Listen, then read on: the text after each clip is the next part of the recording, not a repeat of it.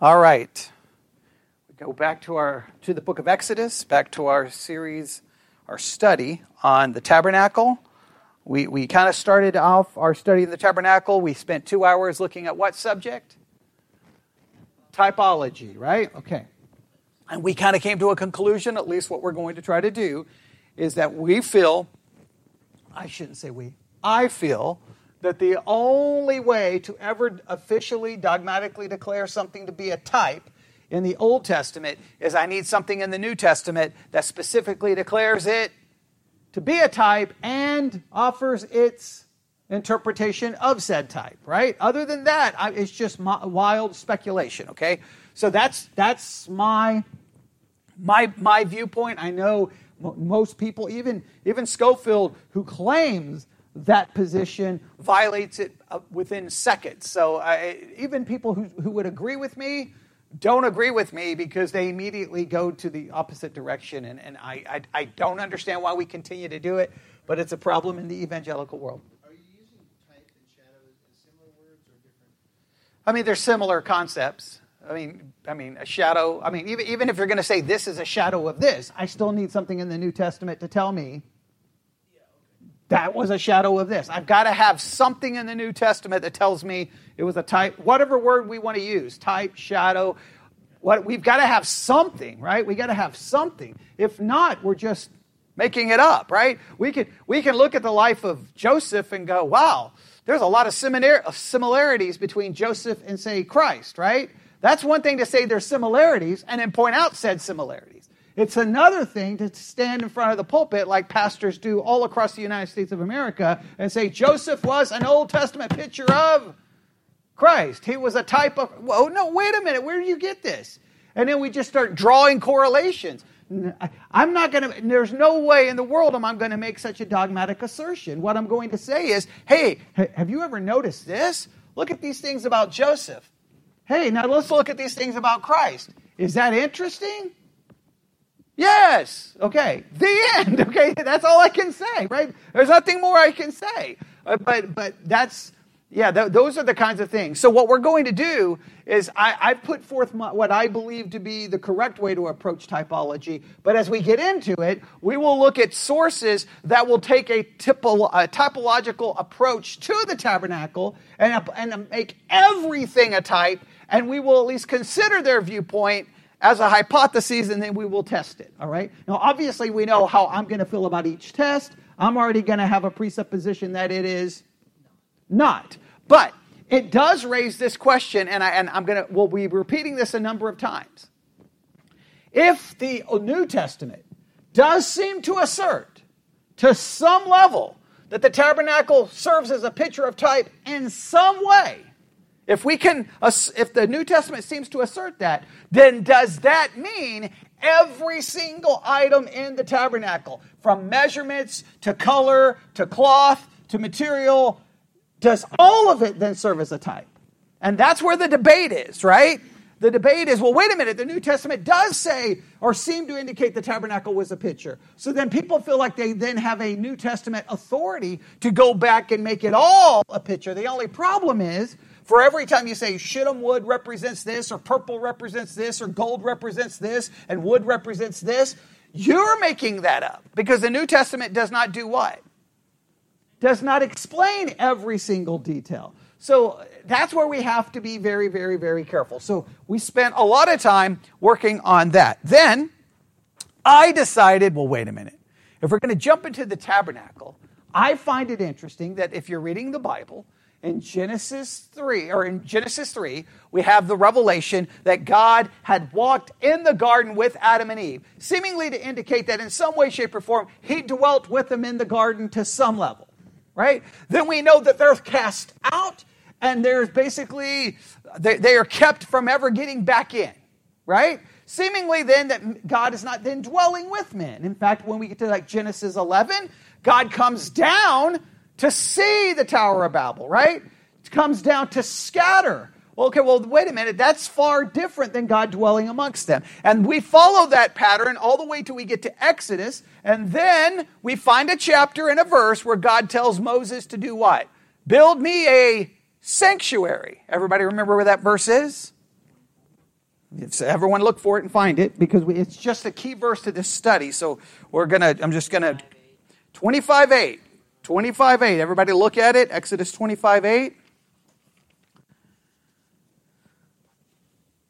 Okay, he tells them to take an offering in verses 1 through 7 and list all the items. Everybody see that? And then verse 8, let them make me a sanctuary that I may dwell among them. And so to me, when I see that, I stop and go, why?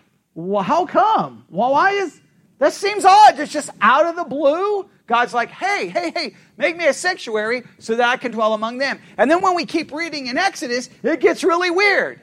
Because then he starts giving us all these instructions, and then all of a sudden in the middle of the instructions, we have an account, a narrative for a couple of chapters that seems to interrupt the flow of the instructions. And you're like, well, wait a minute. In fact, some would argue you could take those chapters completely out, and the text would flow much smoother and make more sense. But it's there. So we determined, and many people believe, that there are a number of chapters there that serve as a parentheses. Everybody remember the chapters that we listed as a parentheses? What chapters? 32 to 34. Exodus 32 to 34. We called them a parentheses. Now, in this parentheses, a problem is dealt with. And what is that problem? What is the problem dealt with in we've already covered two of them. Idolatry. Okay, so within those chapters, they deal with idolatry. And we're referring to idolatry as what kind of a problem? A perpetual problem. So we are looking at a perpetual parentheses, right? A perpetual parentheses as kind of a way of getting to the why and the how of the tabernacle. All right? So I have referred to idolatry as a perpetual problem. The perpetual problem of idolatry. Because idolatry runs throughout the entire Bible, does it not? Yes. And we know that, in fact, the first two commandments deal with idolatry. In the New Testament, they're warned about idolatry. It's a perpetual problem. Now, typically, when people say, how do I fix my idolatry? We start doing what? What are our go-to solutions to fix our idolatry?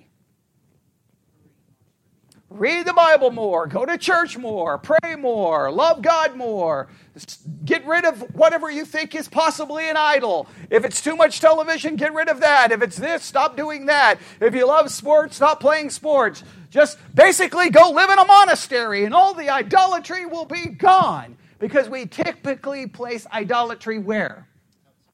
Outside of ourselves. And I put forth a hypothesis that I know most people may not agree with, that I think the real idol isn't outside of me. I think it's me. I'm the idol. I'm the false god. And all those things that we go get is what? Our worshipers. What do worshipers do? Elevate and exalt something else as being worthy, right? We want all these other things to do what? Exalt us, to please us, to serve us. Everything we want, everything we do. Because why do we do those things? They please us. Like, they make us better. It can be from people. It can be from all the things that we tend to do. Some people come to church, and church is nothing more. I hate to say this, is nothing more than a worshiper of them. They come to church for what to take place? For it to benefit them. For it to benefit them. So that because, hey, if they're missing something, what's the current marketing campaign for New Hope Church in Abilene, Texas? Don't live life alone. The billboards are all over Abilene. Don't live life alone. In other words, come to church so that you can be in a community, so you can have friends, so you don't have to live your life alone. It's not, hey, don't live your life without God. It's hey, come to church because you need people. Because see, all the studies right now tell us that one of the major problems facing humans currently is loneliness and isolation. So once you realize that's the problem, then the church simply turns into a way to do what? To meet said problem, to make people feel better. And if people come to church to have their needs met and to have what they want, guess what they do? They love church. Well, everyone loves church when what happens? When they get what they want. When they get their needs met. When they're happy. When they like the sermon. Oh, then all of a sudden church. But when it doesn't go our way. So we can even take something like church, and it really becomes, we see church as the worshiper of us. Hey, worship me. Serve me. Exalt me. Please me. It's a perpetual problem. So what is the solution to this perpetual problem? And I believe this perpetual problem goes from Genesis and it goes all the way to the end of Revelation. Now please note, Genesis starts with God dwelling amongst men, and Revelation ends with God dwelling amongst men. In the meantime, there's a major problem, right? It's a perpetual problem of idolatry where we are all walking around like we are God, looking for everything in this world to take care of us. And look, and the only way that, you know what will test your level of thinking you're an idol? The minute you don't get what you want, what you need, what you desire, your reaction to that will demonstrate how much of an idol how much you've placed yourself as a God. Because if we didn't feel that way, when things didn't go our way, how bothered would we be by it? We wouldn't be that bothered by it, right? Because the Christian model is what are we supposed to be in regards to ourselves? We're supposed to be dead and deny self. But how quickly we may think we're denying ourselves or we're dead to self. As soon as something doesn't go our way, then all of a sudden we get mad because we're the God that we worship. We're the God that we want everyone else in the world to serve. So how are we going to then get people with a perpetual problem of idolatry? How are we ever going to have them and God dwell amongst each other ever again? Because most churches, the solution is how to overcome idolatry and 5 easy steps. Join a small group. Do some Bible memory. It's always based on what? What you do, what you do, what you do, what you do, what you do. All right? But guess what? I think in this parentheses, we have a story of the perpetual problem, idolatry, yes. And then I think within the parentheses, we have a solution being put forth. And what have we discovered is the solution to this perpetual problem being put forth in the parentheses? I've given you the list. We covered it like 3 hours on Sunday. All right, and Moses serves as kind of the picture of the example, right? And not just serves as a picture, he literally serves in that capacity, does he not? Okay, and what is Moses in this? He mediates for the people, right? Remember, the people are in idolatry, right? They've taken off all their clothes, running around drinking, running around a golden calf, right? We went through all of that, right? Moses mediates for the people. So, what's the solution to our perpetual problem? We need a mediator, all right? We need a mediator. Okay, everyone, now, for those listening online who participate in the Bible study exercise, you're about to get a big assignment here, so pay close attention. All right, here we go. We need a mediator. Everyone got that down? We need a mediator. Second, we need an advocate. Right? We need a mediator. We need an advocate. Third, we need an intercessor. We need intercession. All right, next.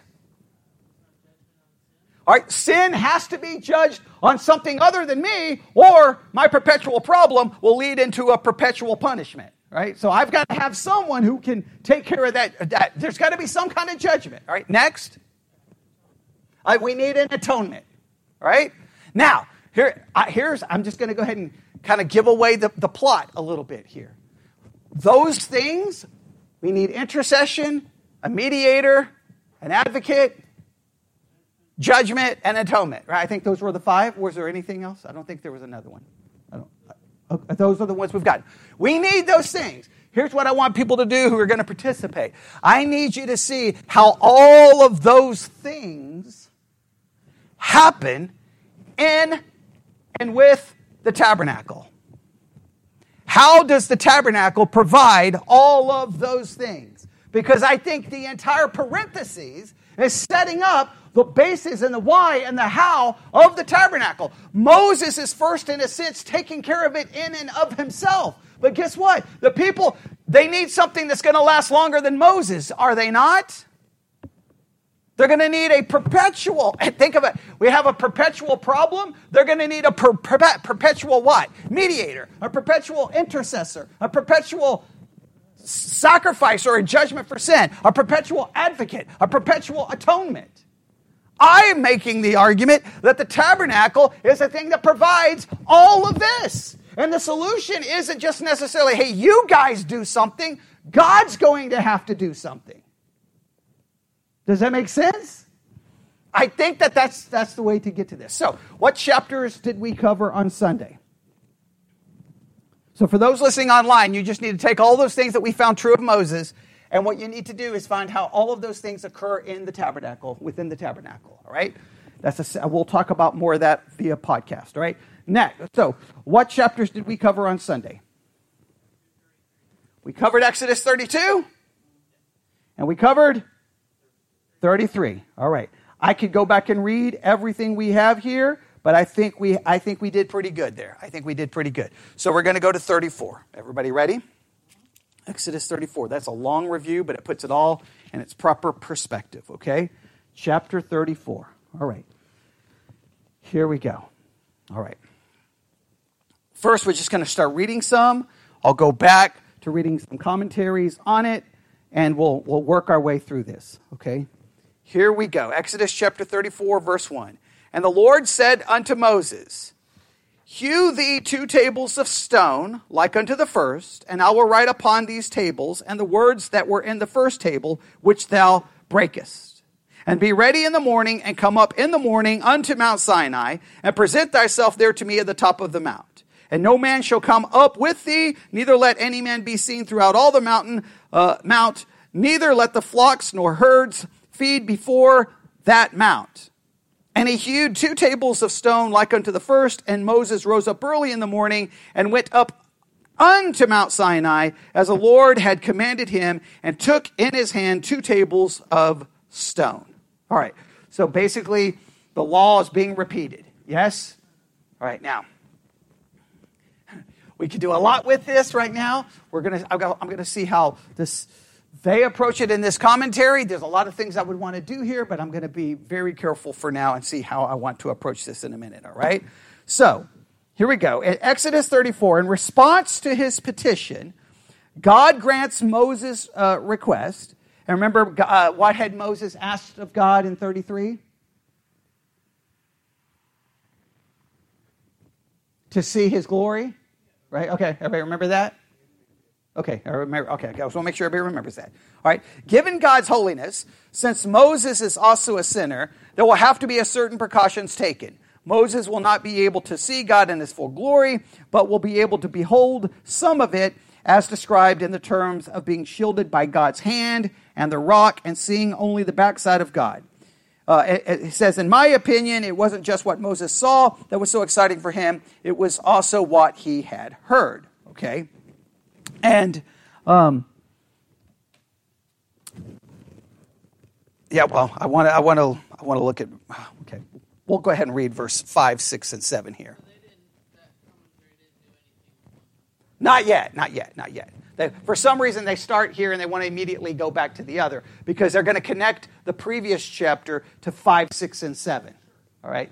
And everybody see why? And the Lord descended in the cloud, stood with him there, and proclaimed the name of the Lord. And the Lord passed by before him and proclaimed, the Lord, God, merciful and gracious, long-suffering and abundant in goodness and truth, keeping mercy for thousands, forgiving iniquity and transgression and sin, and will by no means clear the guilty, visiting the iniquity of the fathers upon the children and upon the children's children, and unto the third and to the fourth generation. Now, what's crazy here to me is that is beautiful, but just as this commentary did, as someone pointed out, they yet have mentioned verses 1 through 4 where you get the law again, right? They kind of just skipped that part completely, all right?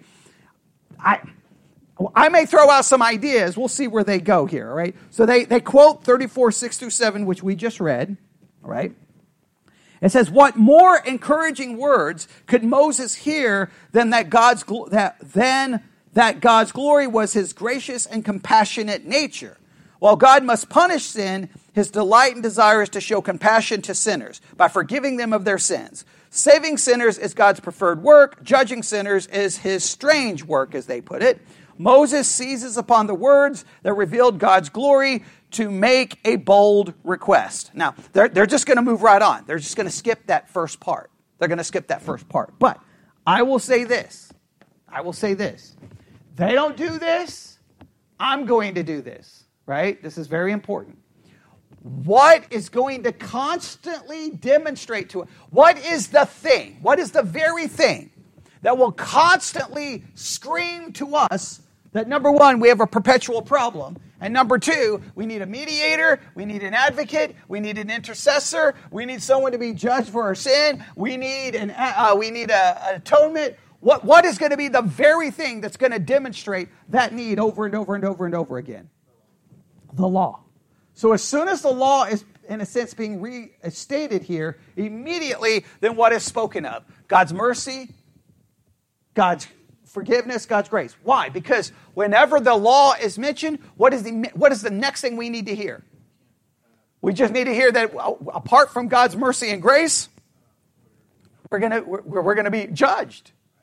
Right? To me, that's the part they don't go there. I don't know why they miss that. To me, this is important because this, once again, as soon as whenever the law shows up, if we don't hear of God's mercy and God's grace, then all we're going to hear is of God's condemnation. Because that's what's going to happen. So they go with this direction. They say that Moses then has a request. Look at Exodus 34, 9. All right. I'm going to go to verse 8. Moses made haste and bowed his head towards the earth and worshipped. Now, we could ask ourselves, now I know this is not part of the text, and I know it's not part of this, but I'm trying to work through all of this to get as many pictures as possible. This is just a hypothetical theological question, like if we were in a Bible college or seminary. What should be the number one motivator to worship? Should it be law or should it be mercy and grace? But what would we base this off of? To act like the 10-year-old in your class, okay? All right. Why? I know here, because there's a part of me that wants to do this, right? Because the law is mentioned, and then immediately once we hear this revelation of God's great character, mercy, grace, and forgiveness, then Moses, in a sense, receives this, and what does he do? He worships. Now, I'm not saying that this proves it. It's a reflection of the law. What is a reflection of the law? The worship is a reflection of the presentation of the law. Well, I don't know. I have a hard time that the law leads to worship. I have a hard time with that. The law demands worship. I don't think it leads to worship. Right? And I know we're getting into our law and gospel discussion that we've spent now about like 200 hours on. But just think about it. Does the law ever produce anything positive other than condemning and show your guilt? I think the law shows you that you don't worship, right? If you were to look for a scripture that proves what should motivate worship, what would you look to? What scripture would you look to? By all means, go ahead. Y'all can talk amongst one another. See if you can find it. I'll just see. Just find one scripture that you think that would talk about what should motivate worship. Motivate. Yeah, what should motivate it? What should drive it?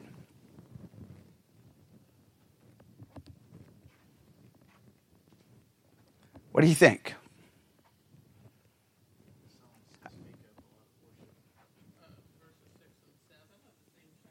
Okay. Okay? Now, do you think those verses show what should motivate worship? I mean, they don't state, hey, this is what should motivate your worship, right?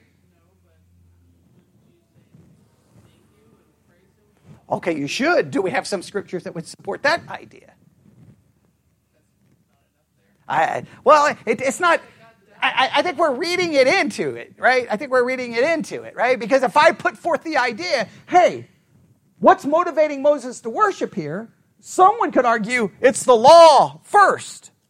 Well, because right in the same verse it says, I will go out by no means clear the guilty, visiting the iniquity of the fathers upon the children and upon the children's children. So, I mean, there's bad news right there. Well, there's bad news with it, right? So I just don't think those verses articulate exactly what's motivating the worship. So do you have anything else that you think would show us? I'm not arguing that your theory may not be right. I'm just saying, do we have something?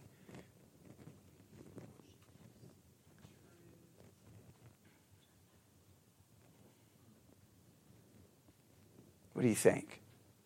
I'll throw this out there. I'm not saying it works. But I would at least consider Romans chapter 12. Right? I beseech ye, therefore, I beseech you, therefore, by the mercies of God. Is that not what he starts? I beseech you based off what? The mercies of God. And then the mercies of God is the what? Because he's beseeching you in the mercies of God, he's beseeching you, he's motivating you because of God's mercy to do what? Nobody knows Romans 12, 1 through 2. To present yourself as a living sacrifice, holy and acceptable, which is your... And reasonable service is translated... Act of worship. Okay, right? Doesn't Romans 12, 1, 2 possibly support my hypotheses here? Everybody look at Romans 12, because I don't want you to think I'm just like misquoting it or making up words or... some translations even put the word worship there. How does it begin? The very first, verse 1 of Romans 12. In view of God's mercy, the King James, I beseech you, therefore... Someone quote Romans 12. Brethren, by the mercies of God. It is God's mercy that he's relying on. Because of God's mercy, what should they do? Present themselves as a living sacrifice, holy and acceptable unto God, which is your... Oh, and that's translated in almost every English translation. Spiritual act of worship. What motivates the worship? Mercy. And what is worship? Where you put God before you. You exalt God before you. You declare him to be worthy. What's the motivation? His mercy. What did Moses just hear? He has the law, and he's even told God will judge the guilty. He will, unless what? There's a substitute or a sacrifice, right? Okay, we're going to see that over and over and over again, right? But what does he hear? Go back and look at Exodus. Look at those verses. What does he hear? Verse 6, Exodus 34, 6. And the Lord passed before him and proclaimed, what does he hear? The Lord God, merciful, gracious, long-suffering, abundant in goodness and truth, keeping mercy for thousands, forgiving iniquity. Now, by no means will he clear the guilty, visiting the iniquity of the fathers upon the children and upon the children's children into the third and to the fourth generation. Moses made haste and bowed his head towards the earth and worshipped. I think it's the mercy there that motivates it. Because it was just, the bad news, the law is not going to declare. The law tells you are supposed to worship because God is worthy. But we will never, just on the basis of law, will worship. I mean, just think about it. If you look at a kid, you put God first. You honor him. You glorify him. You do that. Okay, well, yeah, I'm really motivated to do it. And if you don't, you go to hell. Well, that's some good motivation, right? That's some good motivation. Now, it's different to be told, hey, God's law tells you to do these things. You're guilty of all these things, and you deserve punishment. But our God is merciful, and he's done this. He's provided an mediator, an intercessor, an advocate. He carried out a judgment on someone other than you. He provided atonement. That should motivate. That should motivate the worship. I know that's not the central part of this, but we can't just skip that, can we? Okay, or at least I don't think we can. All right? Or maybe anybody else can, all right? But I can't. All right, now, so I'm just going to read this entire paragraph. He makes a bold request. If I have now found favor in your sight, O Lord, let my Lord go among us, for we are, Exodus 34:9, I'm sorry. Okay, I'm skipping something. I'm going to back up. What more encouraging words could Moses hear than God's glory was his gracious and compassionate nature? While God must punish sin, his delight and desire is to show compassion to sinners, forgiving them of their sins. All right? Moses seizes upon the words that revealed God's glory to make another bold request. Right? And look at verse 9. Look at verse 9, Exodus 34:9. What request does he make in 9? And he said, if now I have found grace in thy sight, O Lord, let my Lord, I pray thee, go among us, for it is a stiff-necked people, and pardon our iniquity and our sin, and take us for thine inheritance. Now, does he deny the people's sin? No, but he's requesting, based off basically grace or mercy, right? Did he not just get a revelation that God is merciful and gracious? Say, because God is merciful and gracious, because God has let Moses reveal these things and see these things, based off this, hey, but where does he want him to be? With them. Now we're getting closer to the whole concept of the tabernacle again, right? And this is all happening in the parentheses. This is all happening in the parentheses. Now, he goes on to say, if now, I'm going to quote from the way they quote it. If now I have found favor in your sight, O Lord, let my Lord go among us, for we are a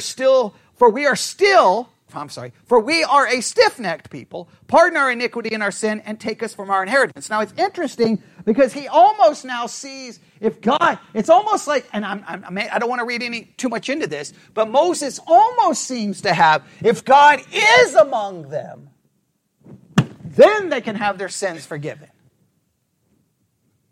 Right? Do you not kind of see that there? It's almost like, hey, if you will go with us, we can have our sins forgiven. In other words, the only way for us to have our sins forgiven is we need what? God with us. Now, typically, you would think that wouldn't be the way you would think. You'd be like, no. Hey, God, you could just go ahead and take a vacation, go far, far, far, far, far, far, far, far away, because if you're close to us, we're going to be consumed. But based off the revelation of God being gracious and merciful, he seems to be like, no, we need you with us to have our sins forgiven. Because he knows the people are what? Are stiff-necked. They're idolatrous. They have a perpetual problem, do they not? Okay, all right. Okay, he goes on. Let's see here.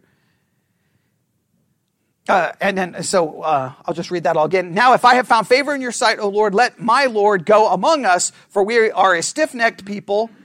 Pardon our iniquity and our sin, and take us for your inheritance. Moses requests that God dwells among his people as they make their way to the promised land, based upon the revelation of God's glory in Exodus 34, 6 through 7. See, they're saying the reason he's asking this is because of that great revelation he just got of God being merciful and gracious.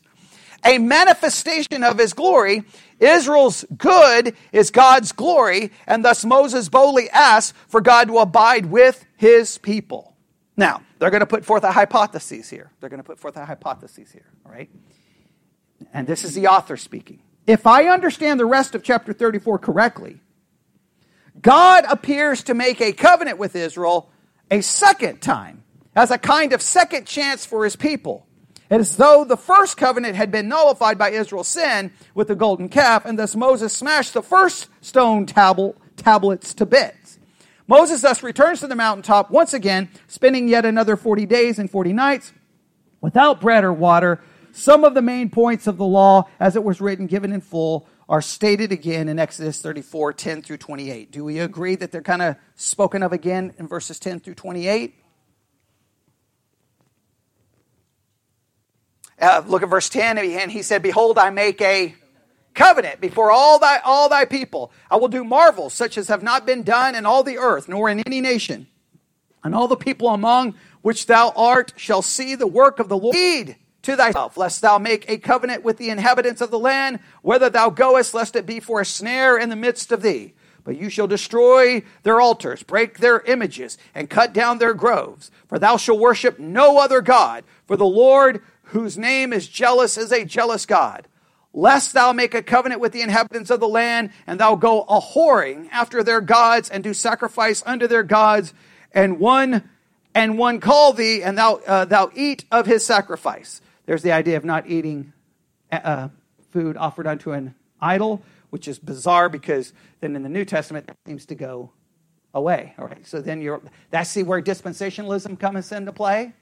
This is a different covenant. This is a different dispensation. When you get to the New Testament, does that not go away? Paul's like, hey, you can eat a meat offered unto an idol. And they would have been like, no, I can't. You see, it gets confusing, right? And thou take of their daughters unto thy sons, and their daughters go a-whoring after their gods, and make thy sons go a-whoring after their gods. It's interesting that it's the women who can get the men to go after the false god, right? Does that kind of seem what he's putting forth the idea? I find that kind of hilarious. He's now like, hey, watch out for your daughters because they'll go following the false gods of the sons. No, the sons will go following the false gods of the women. It's just, all right. Thou shalt make thee no molten god. Is this not kind of a restatement of all the commandments? All right.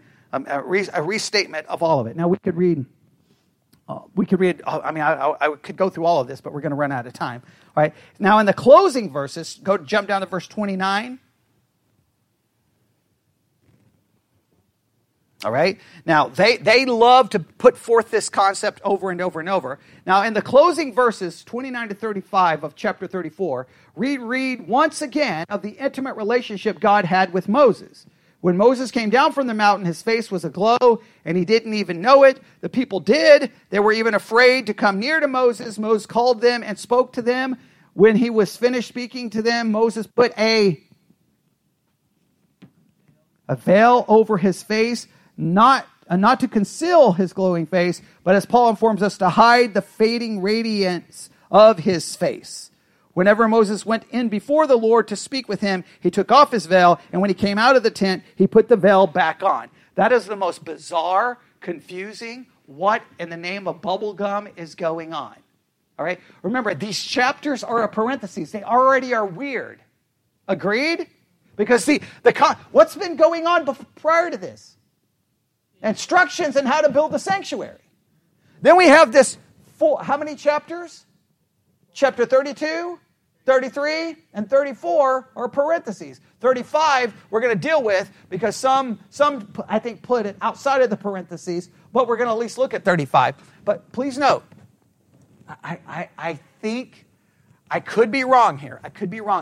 But remember, what do I always say? Whenever the text screams at you, hey, there's something going on here that makes no sense. At any point in the entire Bible, from Genesis to Revelation, is there ever a story where someone is talking to God, and then when they go talk to the people, they have to put a veil over their face? Because they're glowing. It is weird. It is confusing. It is absurd to me. It makes no sense. People just read it, and then they'll turn it into some kind of a sermon somehow, right? But nobody ever stops to go, what is going on? I'm going to maintain this argument over and over and over and over and over again. Everything in this parentheses is setting up in Moses the tabernacle. And the tabernacle sets up everything that is needed for God to dwell amongst men. And everything in the tabernacle will point to the tabernacle that will come, the Word that will dwell among us, who is the tabernacle. And in Him is the ultimate fulfillment of everything in the tabernacle that will get us to Revelation, where God will dwell amongst us. So, let's go through this. Moses has served in these chapters as a mediator, as an advocate, as an intercessor. He has been involved and understands and puts forth the idea someone's going to have to be judged.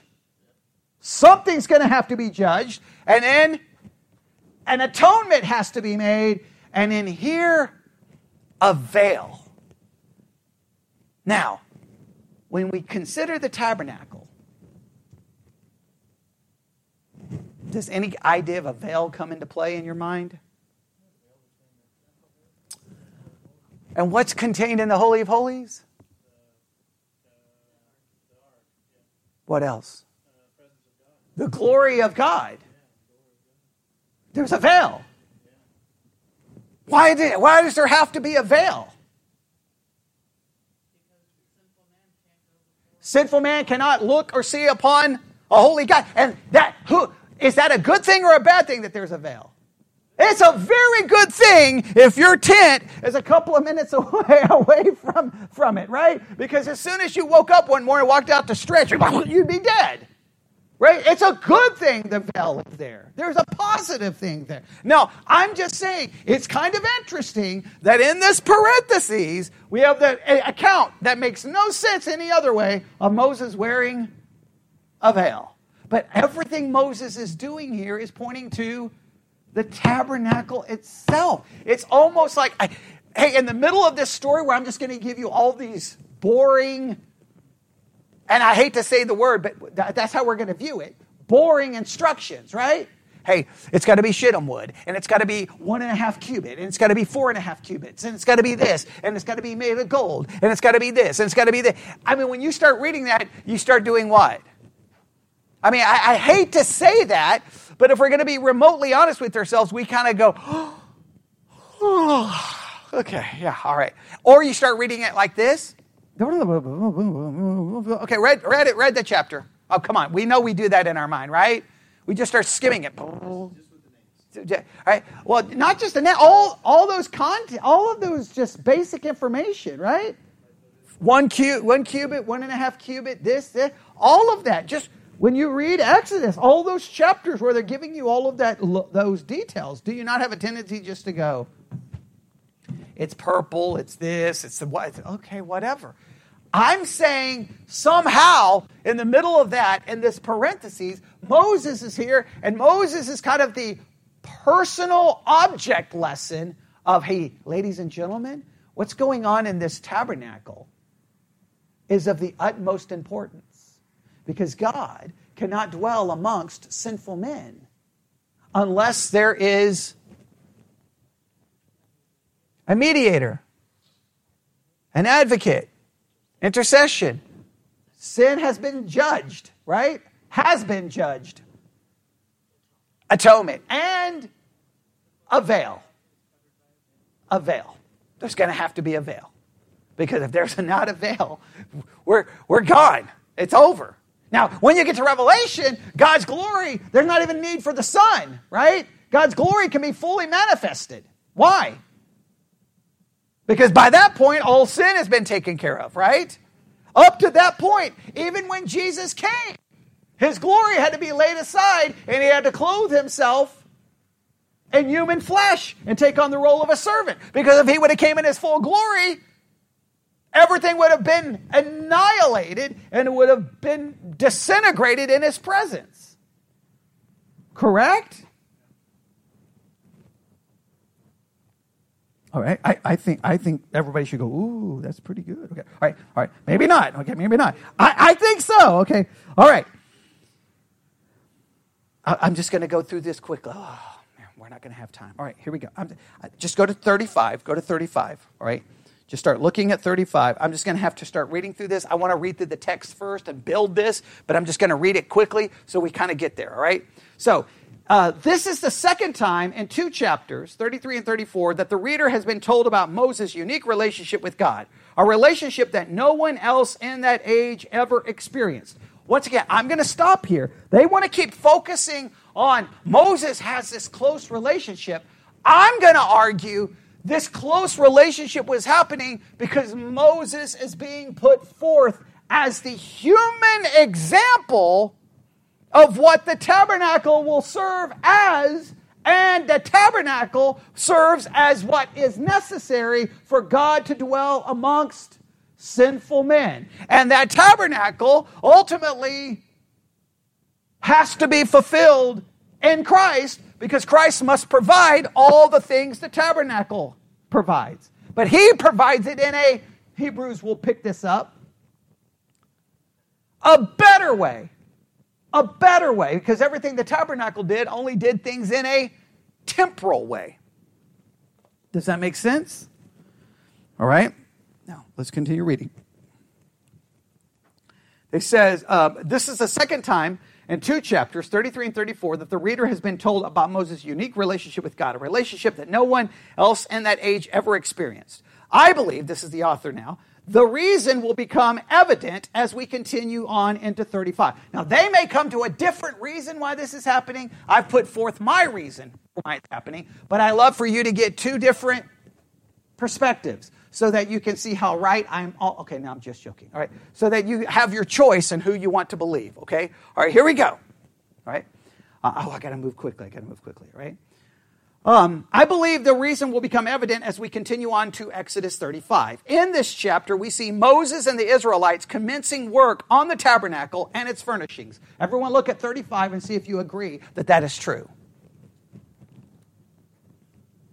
Look at 35 and see if you believe that to be true. Yeah, that they commence the work on the tabernacle. All right. Now, please note, this to me means 35 is not part of the parentheses. Right? Okay? 32 to 34 is the parentheses. There's a part of me that wants to leave 35 out of this discussion. Because remember, I read from 2 different sources. I took the phrase perpetual parentheses from a sermon that has nothing to do with this. It was about Calvin and idolatry, right? I just borrowed that phrase, ripped it from that sermon, then threw that sermon out, right? Then I took this article written on this commentary about Exodus 32 and 34 being a parentheses. Then I added the parentheses, the perpetual parentheses, when the sermon that originally used that phrase, they just dealt with idolatry, right? But they didn't really they weren't dealing with Exodus. This talks about the parentheses, but not the perpetual idolatry part. So I put all of these concepts together. So they take 35. There's a part of me that wants to leave 35 out because it's not part of the parentheses. But I think it still will serve as a very important concept to maybe put forth and prove some of the arguments that I've made about what Moses was doing and what Moses was serving as within the parentheses, all right? So here's what they're going to say, all right? In this chapter, we see Moses and the Israelites commencing work on the tabernacle and its furnishings. I believe this provides us with a key to understanding how God could dwell in the midst of a sinful people. They believe 35 is the key in understanding how God can dwell in the midst of sinful people. They believe 35 provides the answer.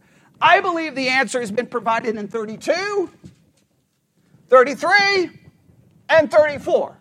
But I'm curious in what they think the answer is in 35. Right? Are they going to come to the same conclusion? If they come to the same conclusion I did, then I would love to talk to them and go, you missed the whole point. Everything Moses was doing in 32, 33, and 34 was providing this as the answer. All right, but let's see what they have to say here. All right? Okay, everybody ready? We have seen that God's character, as revealed in 32, 11 through 14, and 34, 6 through 7, right? Look at 32, 11 through 14 really quick. 32, 11 through 14. Oh, we're going to run out of time. All right. Does it reveal anything about God's character in 32, 11 through 14?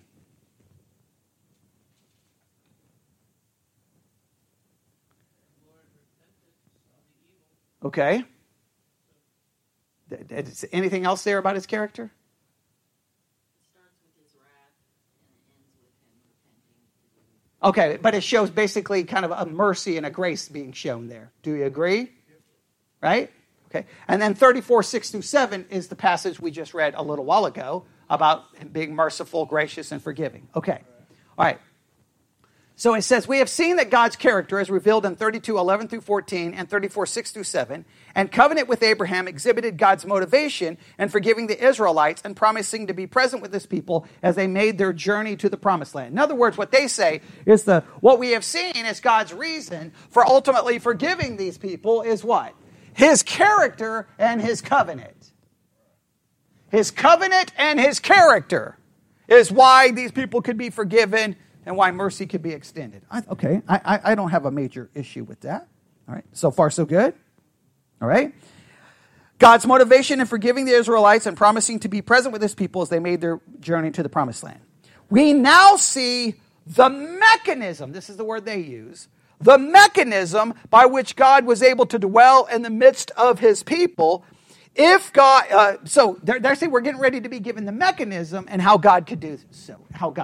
I think I've already shown you the mechanism, right? Focusing on the actual ark, sounds like. No, they're showing they're going to basically go the direction I've already gone. I think they're getting ready to go the same direction. I've already given you the mechanism. What's the mechanism? The 5 things. A mediator. Yeah, that's the mechanism. God cannot dwell amongst sinful people without those things. Right? Does that make sense? Yeah. All right. Because even if you point to the altar, which part of that does the altar fit in all those 5 things I gave you? What would the altar do? It's the atonement, right? Okay, there we go. Judgment, sacrifice, right? So it fits into those things that I've already given you. Okay, that's what I want to make sure you're starting to see that. It's starting to come together. All right? If God had to shield Moses' face with his hand, place him behind a rock, and display only his backside in order to draw near to Moses, how much more distance and separation was required for God to abide in the midst of the stiff-necked people? Remember that veil that Moses wore. That's the second time in the story. I was hoping someone would catch this. God already had to do what? Hide Moses from his glory. Right? Remember? Yeah, he could only see the backside. So once again, that demonstrates what is going. For God to dwell in the midst of the people, there's going to have to be what? Some separation, some shielding, a veil, as we say, right? Okay. I'm telling you, it's all right there in those chapters. It's all right there in those chapters. All right? So the mechanism which enabled God to draw near to his people and to dwell among them includes, they say, 3 essential elements. Here's the elements they're going to give. You ready? Number 1, a mediator. Oh, wow. Imagine that. Right? A mediator. To stand between God and Israel. Moses was the key to Israel's survival. I completely agree. But the priest also served as a mediator role, putting some much-needed distance between God and the nation. We got no problem, right? You need a mediator. Does the tabernacle provide a mediator? I will argue the entire tent is their mediator, right? The entire tent serves as mediation. It stands between the people and God, right? Okay, so I cannot.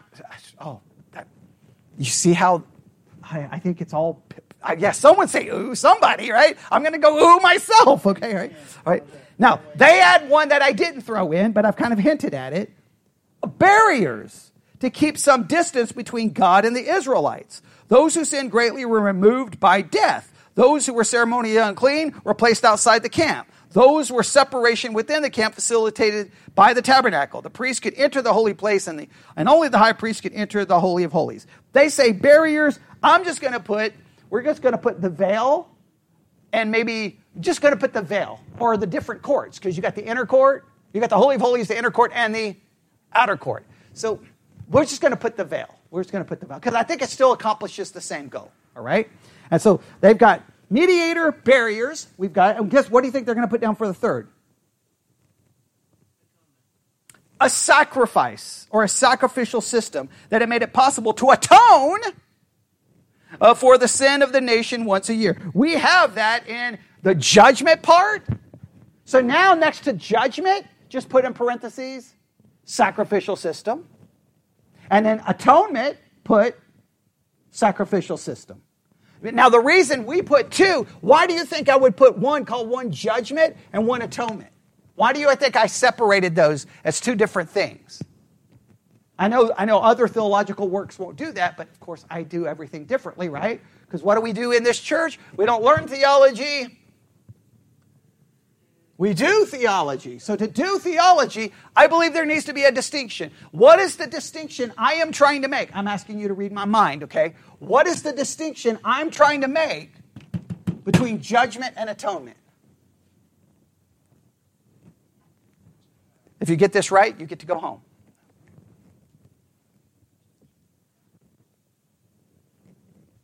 They put it all together, and I separated them.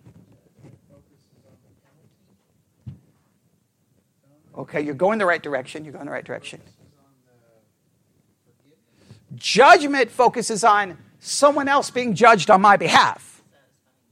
Satisfying God's wrath. What's another word we could put there? Propitiation. God's wrath always has to be satisfied. God can never just say what? You're good to go. Someone has to be judged. So the judgment part is the animal being killed. The atonement is separate from that because it's not so much focused on someone being judged on my behalf. It's talking about my sins have now been paid for, a covering. They've been covered. I separate those two things. And both things are taken care of where? In the tabernacle. The animal's killed. God's wrath is being poured out upon it. But then the end result is a covering for my sin. I'm separating the two. They put them together. I think you have to separate them because if you don't, you miss that other part. Everyone always kind of misses that part, right? Well, Jesus died for me. Great. Because Jesus died. Everyone forgets this. Who did Jesus die for? He died to satisfy God. He died to satisfy the wrath of God because God demands judgment. He demands death. He had to satisfy God. That's why he's our propitiation. I'm going to keep saying that word, right? The tabernacle, followed at a later time by Israel's temples, were essential for God's presence among his people, in addition to facilitating God's presence among the Israelites. The tabernacle served as a prototype of heaven. Okay, we can get there, all right? Now,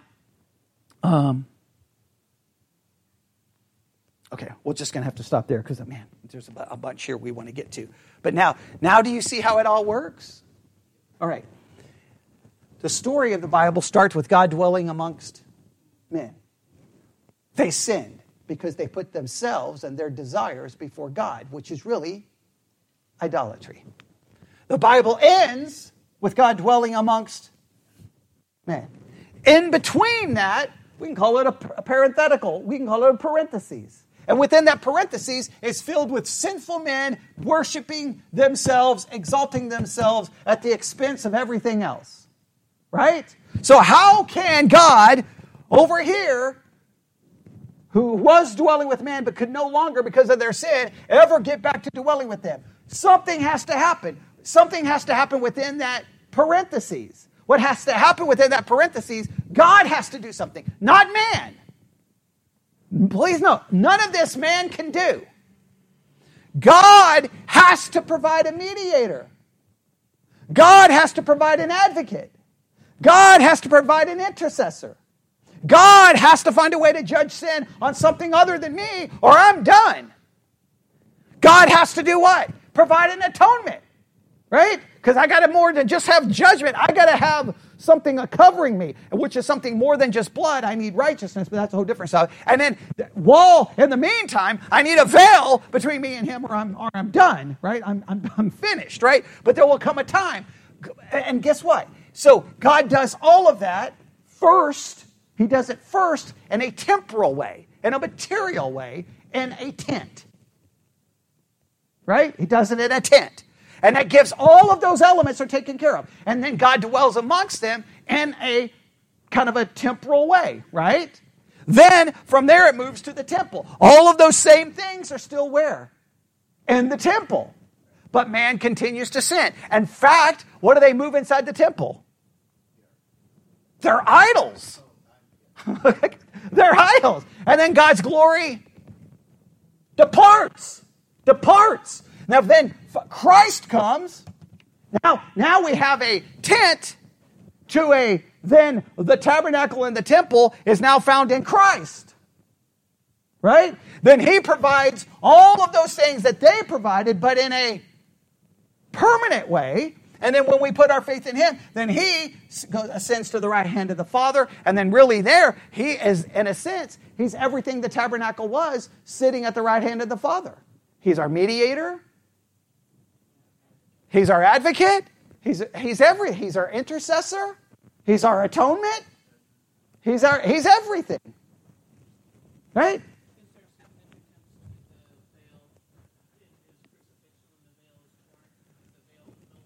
Right, the veil is no longer needed in him. Because in him, in Christ, I can look upon the glory of God. I can enter into the throne of grace boldly because I'm in Christ. Yeah, the veil is no longer needed in him. Exactly. So in the parentheses in Exodus, everything in Moses shows you the why and the how of the tabernacle. And no study on the tabernacle ever covers that. I have no idea why. They just go right into white.